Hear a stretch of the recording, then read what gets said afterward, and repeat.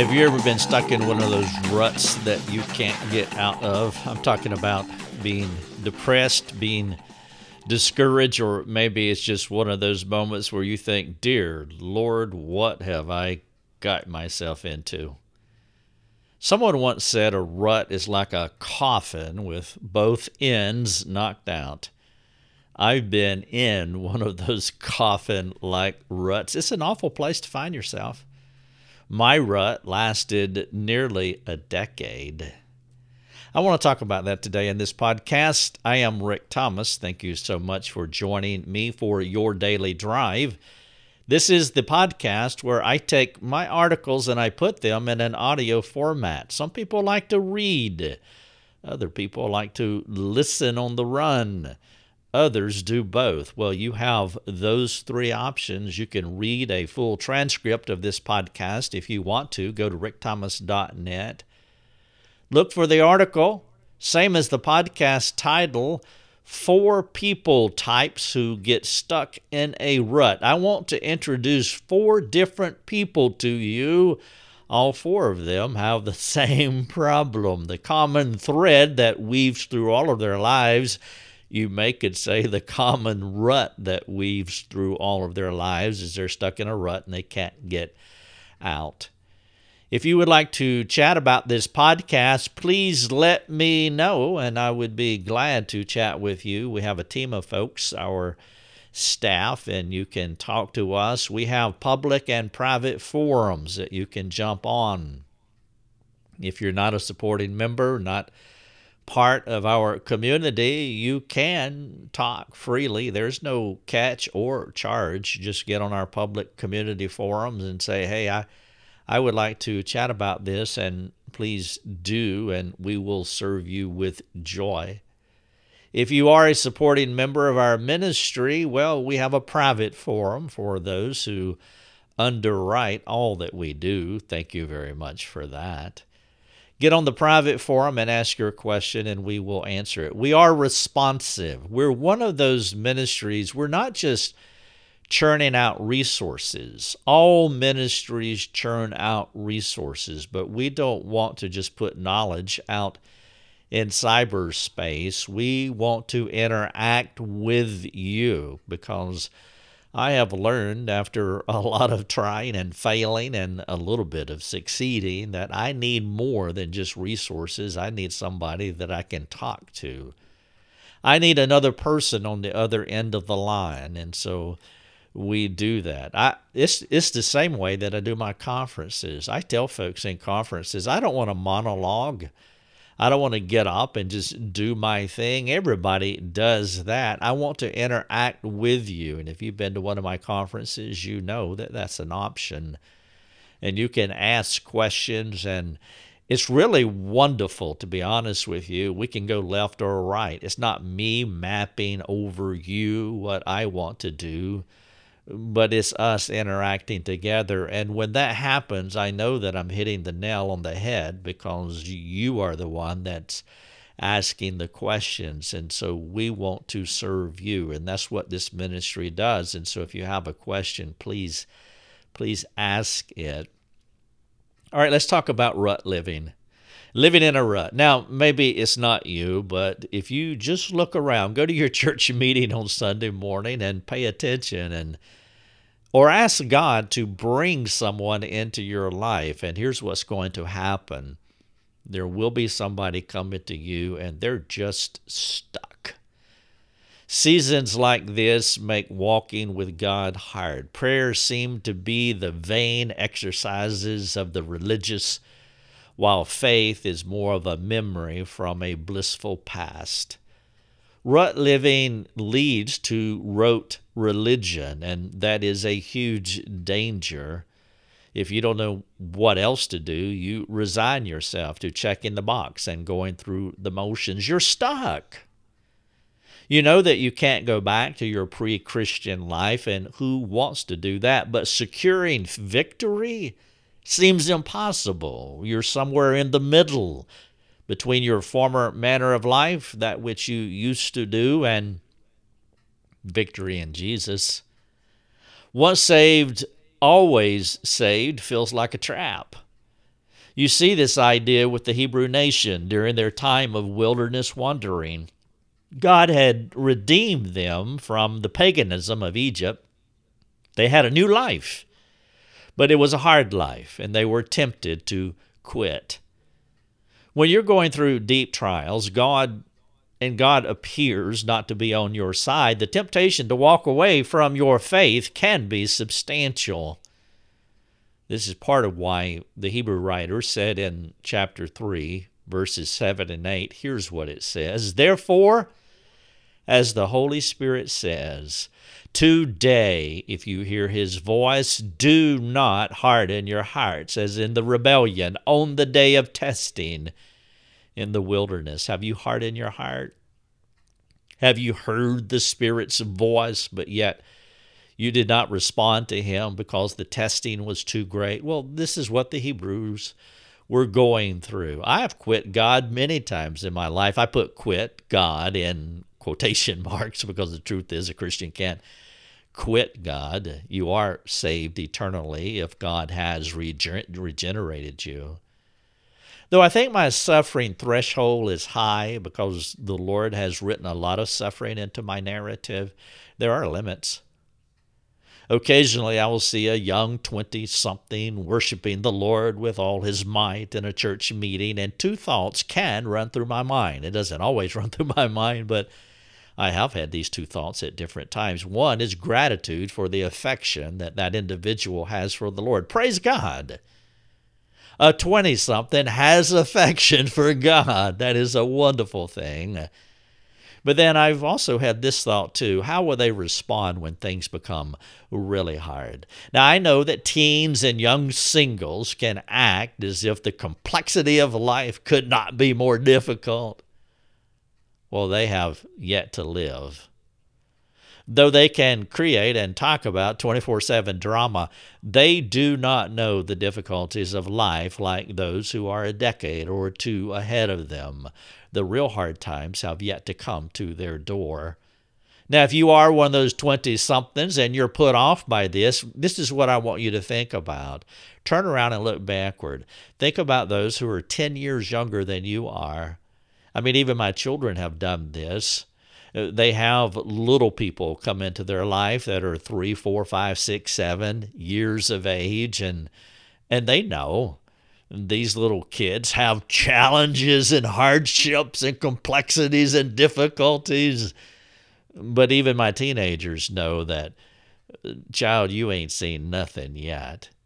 And I know within each season of life, it seems like we're at the limit of our drama, and we probably are. God doesn't give us more than we can handle, and for the child, he gives child limits. For the teenager, he gives teenage limits, and for the 20-something, you have 20-something limits. But the real hard times truly have not come to your door. Now, I'm glad for the young people who have authentic faith and rejoice in the Lord. I rejoice in the Lord for them and with them. But the real people who stir my soul are those who have experienced some of life's fiercest battles and continued to exalt God.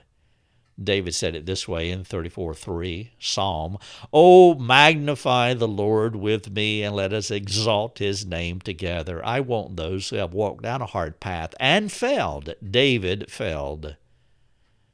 This kind of faith is a feat of grace. They have not become hard like many who have gone before them. Though many dangers, toils, and snares, or through many dangers, toils, and snares, they built their hope on nothing less than Jesus Christ and his righteousness. They say what Paul said in 2 Corinthians 4. He said, "So we do not lose heart. Though our outer nature is wasting away, our inner nature is being renewed day by day. For this slight, momentary affliction is preparing for us an eternal weight of glory beyond all comparison, as we look not to the things that are seen, but to the things that are unseen. For the things that are seen are transient, but the things that are unseen are eternal." That's the view. And those are the folks that I want to learn from. They have gone through the fiercest battles, and they do not lose heart.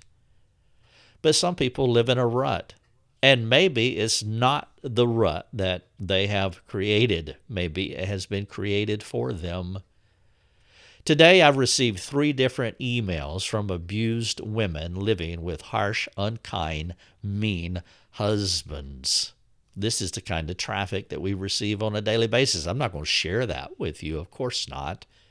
But these women have left their fathers and mothers and cleaved to their husbands.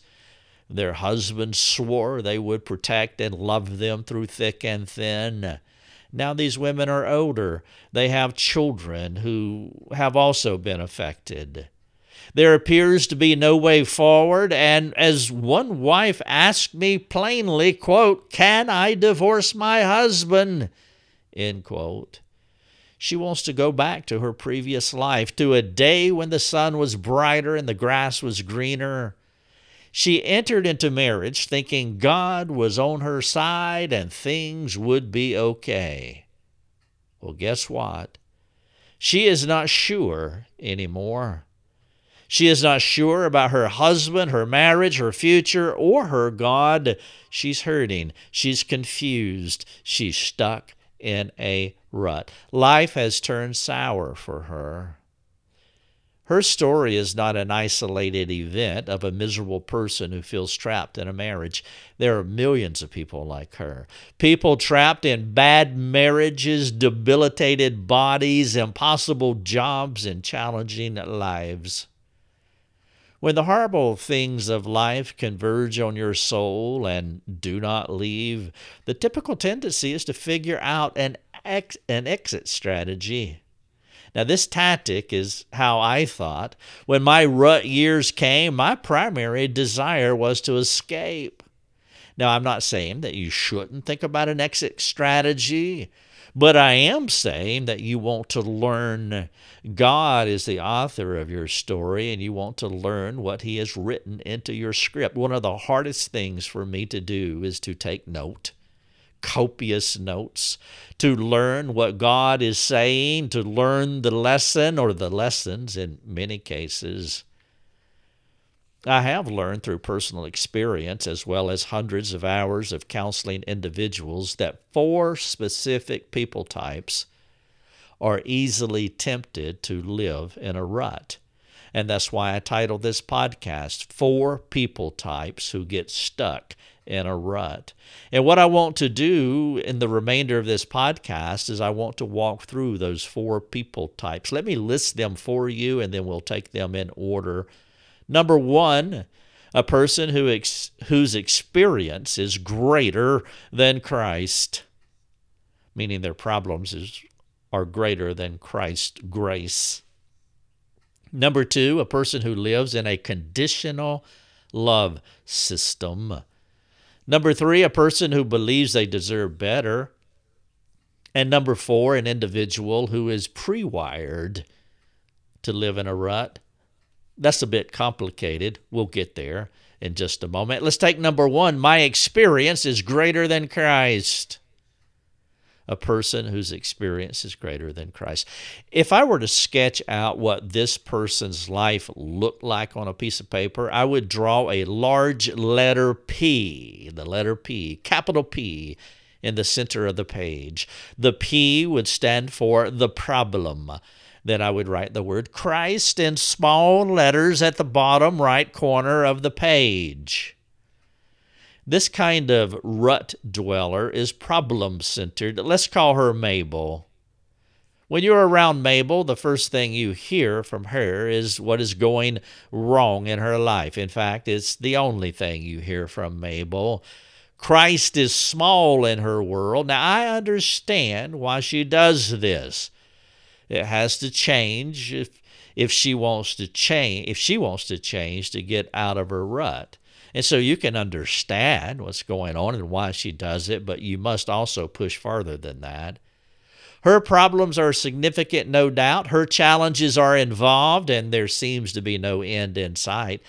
Mabel reminds me of what the Hebrew Christians were experiencing.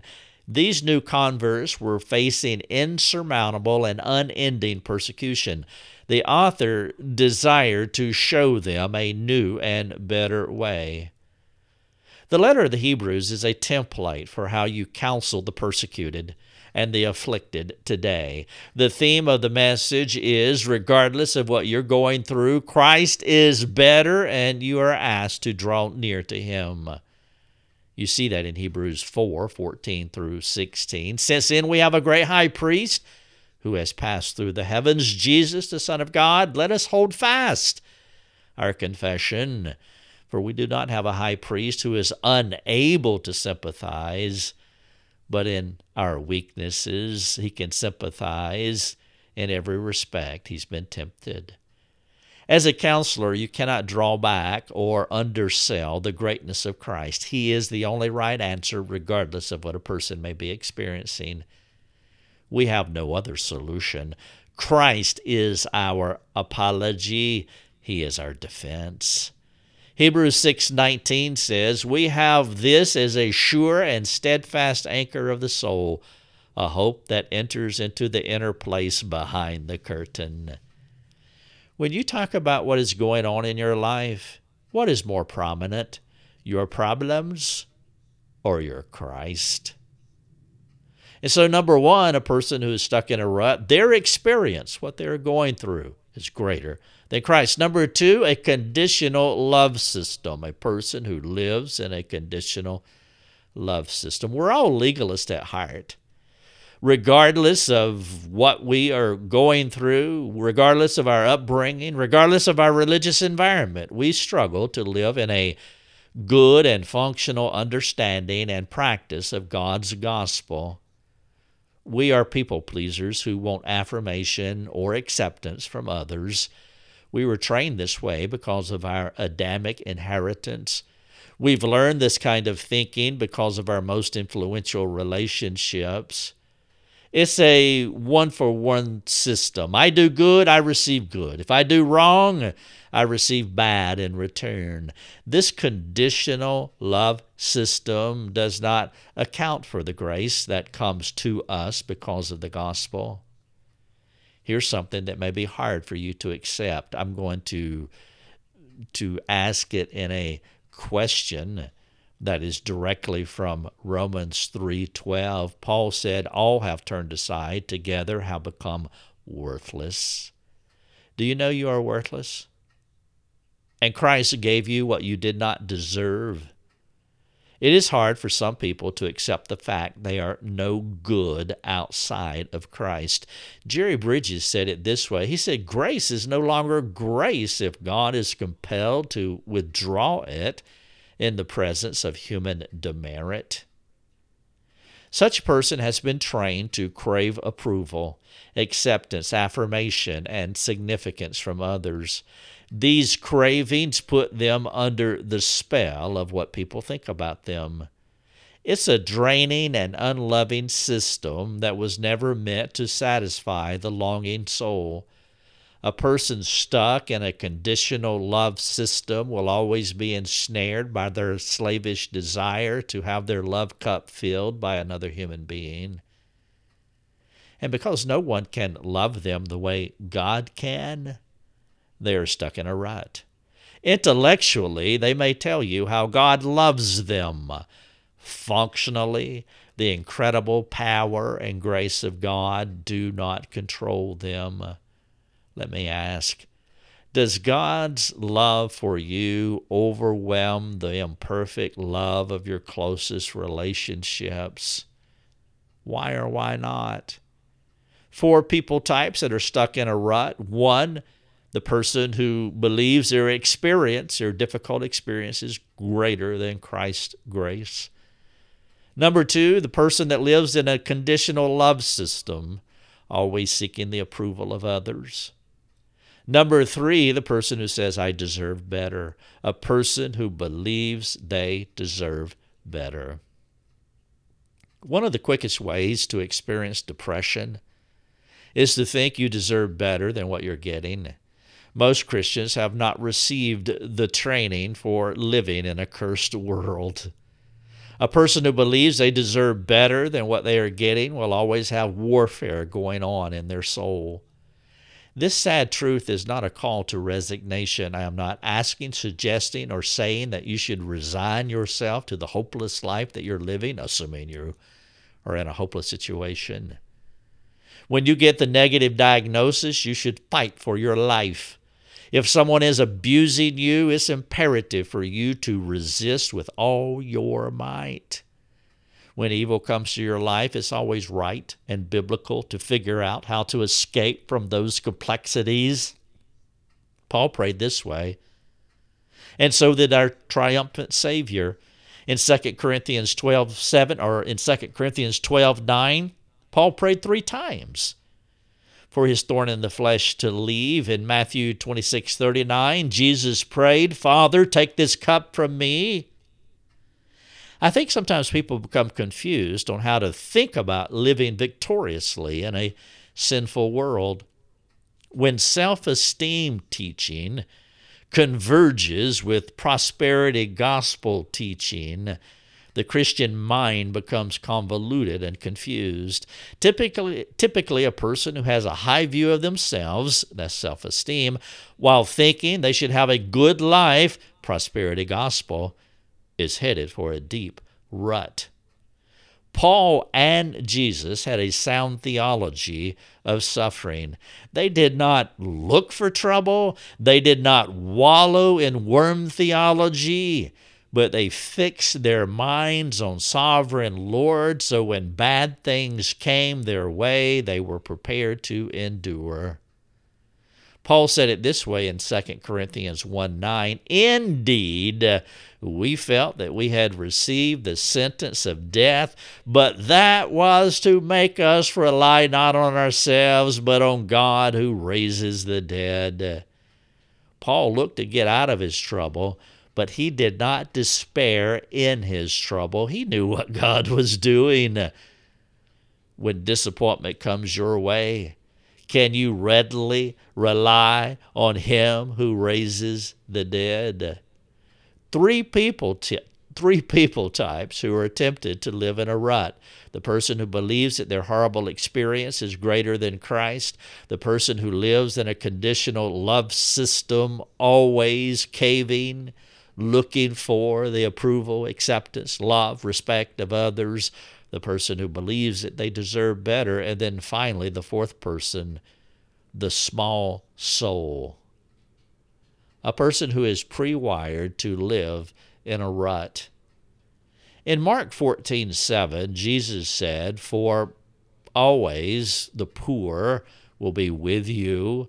There will always be poor people with you." Now, this is another thing that you don't want to resign yourself to, but you want to accept the reality that the poor will always be with you. Our government, our culture needs to understand this. No, we don't want to be poor. We don't want to accept poorness as far as resigning yourself to it, but we want to live in the reality that the poor will always be with you. How comfortable are you with your pre-wiring? I'm talking about how God made you. Everyone's not the same. We have poor people and we have wealthy individuals. Yes, the poor will always be with us. Now, please don't upload this or hear what I'm not saying. We want to do better. We want to reach out to the poor, but we want to live in reality. In Acts 17:26, it says, "God made from one man every nation of mankind to live on the face of the earth, having determined allotted periods and the boundaries of their dwelling place." There is a sovereign God. There are some things that he predetermines. How comfortable are you at being a sovereigntist? God dropped you into this world at a particular time for a specific place, in a specific place. Are you okay with how he made you and where he placed you? Let's take it up a notch. 1 Thessalonians 5:14 says, "Encourage the faint-hearted." Now think about this for just a moment. The word faint-hearted in 1 Thessalonians 5:14 means small-souled. We have soul sizes. How comfortable are you with your soul size? Now, I realize this is a subjective question that I'm asking you, but how comfortable are you with your soul size? We're not all rich, and we all do not have enormous Jesus-esque or Paul-esque souls. Jesus and Paul had large soul capacities, which is not an odd thought. We're all different physically. I am not 7 foot something, and I am not coordinated to where I can play basketball. So why should we not be different spiritually? It stands to reason that God predetermined our internal wiring for specific purposes. Romans 9:21 says, "Has the potter no right over the clay to make out of the same lump one vessel for honor and another for dishonorable use?" Now, I've said this a couple of times already. I'm going to say it one more time.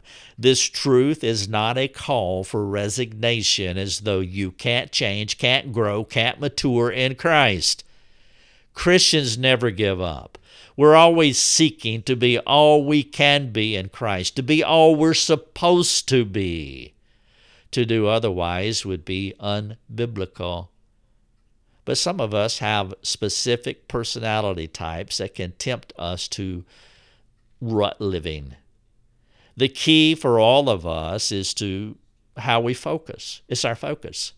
Our experiences, shaping influences, poor theologies, and Adamic wirings do not control us ultimately. Christ controls us.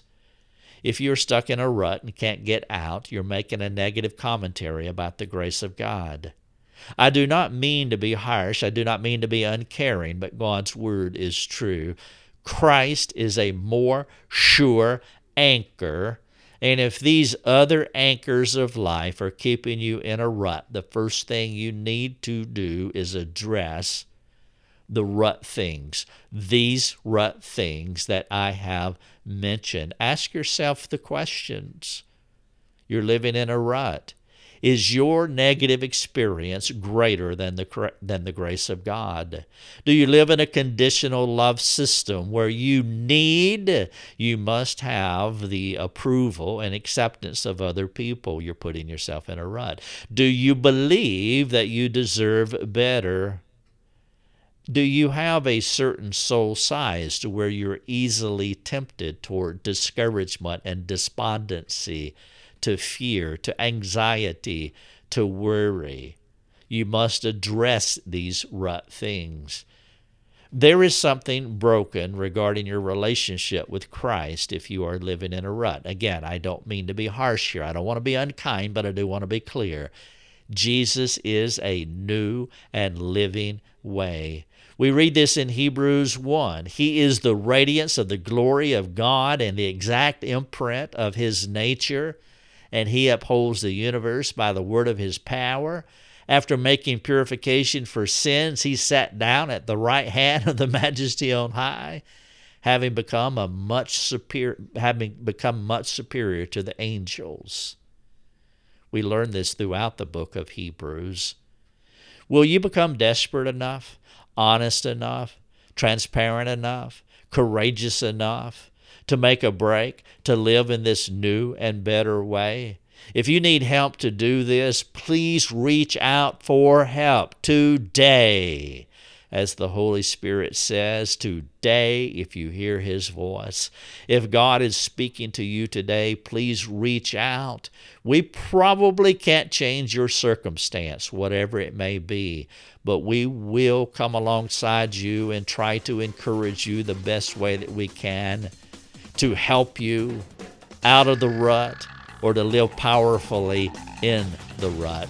Talk to us. Thank you so much for listening to the podcast. Your Daily Drive is a production of rickthomas.net, a global community that is seeking to live more productive and inspiring lives.